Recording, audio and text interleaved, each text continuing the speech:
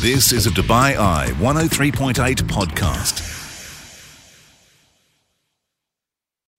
Hi guys, good to have you along on this podcast, and get ready to smile as comedian Meghan Hanley joined us on the show. She is part of the current Laughter Factory tour across the UAE. Some fantastic stories from back home in New York City and how she got into the comedy scene originally. Don't forget to join me, of course, on the show each and every weeknight, 8 through 10, right here on Dubai Eye 103.8.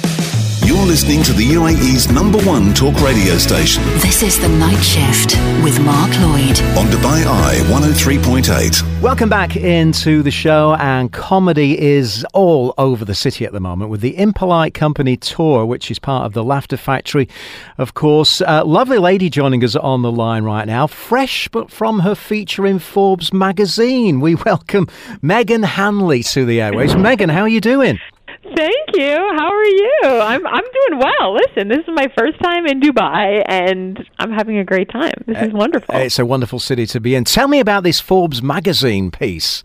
Yeah. Well, I guess part of me should update it. It's not as fresh as it used to be. But right on it. You know what? It's within the pandemic. Yeah. So during the pandemic, when we got locked down, and there really was no comedy clubs, I started doing shows right away from my apartment. Before we even really had Zoom shows, stuff like that. I started doing an Instagram Live. Yeah. Right away.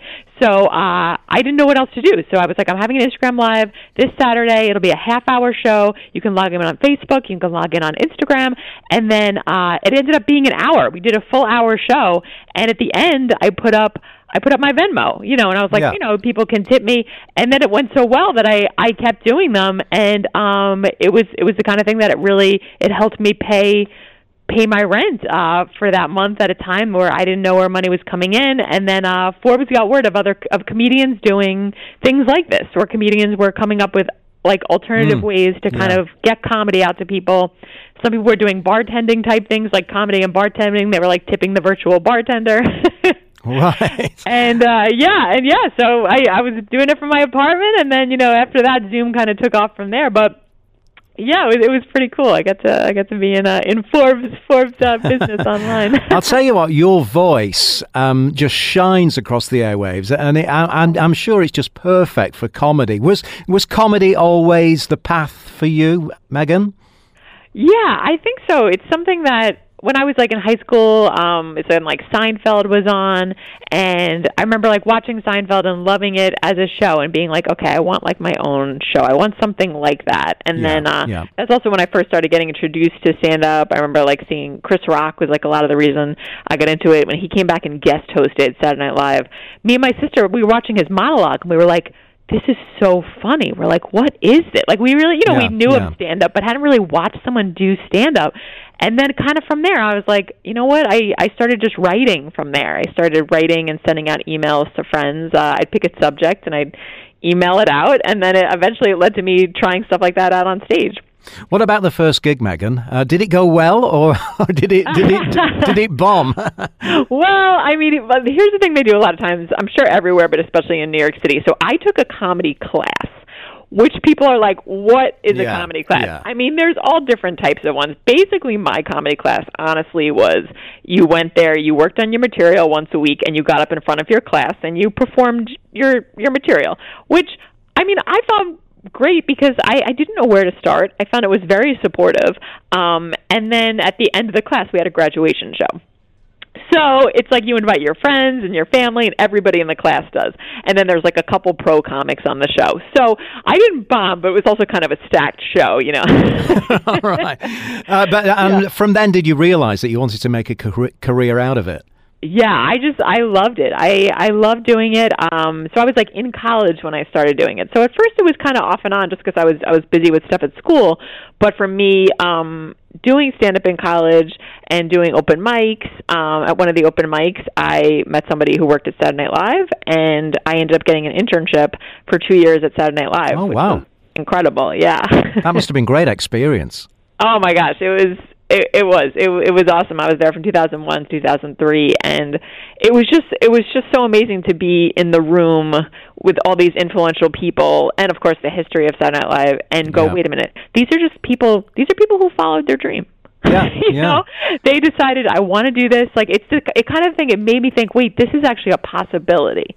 It's not just some dream I have or some kind of thing that, people are a little skeptical of. No, I was in an elevator with Will Ferrell, and he's a regular guy, and then he's also so hilarious. And you go, these are real people. Like this could be a real thing. And then I kind of went from there.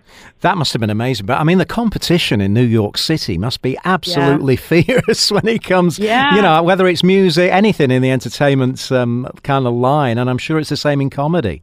Yeah, no, absolutely. And it's always turning over. There's always new talent. There's always new people coming in, and I don't know if anybody ever gets to a point. I mean, you never want to be too comfortable as a comic anyway. I think that's a lot of like what inspires us, what keeps us going. But I feel like I'm at a point now where it's like, I've been doing it.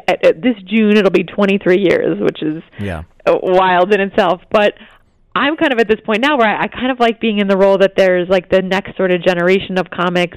There's the newer comics and then people that are now around like their 7, 8, 10-year mark that, are asking me for advice. And I kind of like that sort of mentorship, especially with a lot of like the younger women in comedy, girls that are around like 10, 12 years younger than me, but actually like have even caught up to where I am comedically. Like they're just progressing. I feel like quicker now. I feel like people have more tools to do that, and I like it. It's a really cool thing, and there's always just so many new voices around you, which I think really helps inspire you.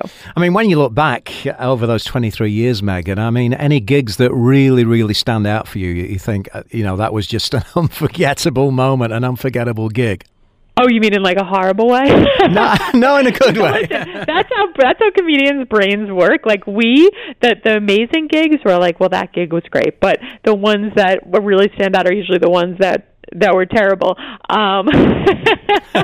But yeah, I mean, there's been so many cool events. I recently got to perform at a benefit. It was like Pete Alonso's benefit. This is he's an American baseball player. He's on the New York Mets, and I'm a big sports fan, and I get to sort of perform on that, and it was really cool to just be in the room with all these professional athletes and fans. It was a combo of like fans, owners, professional athletes, like guys you're just seeing on TV, play at the game that day, and all of a sudden like they're watching you do comedy, and you're like, this is pretty cool.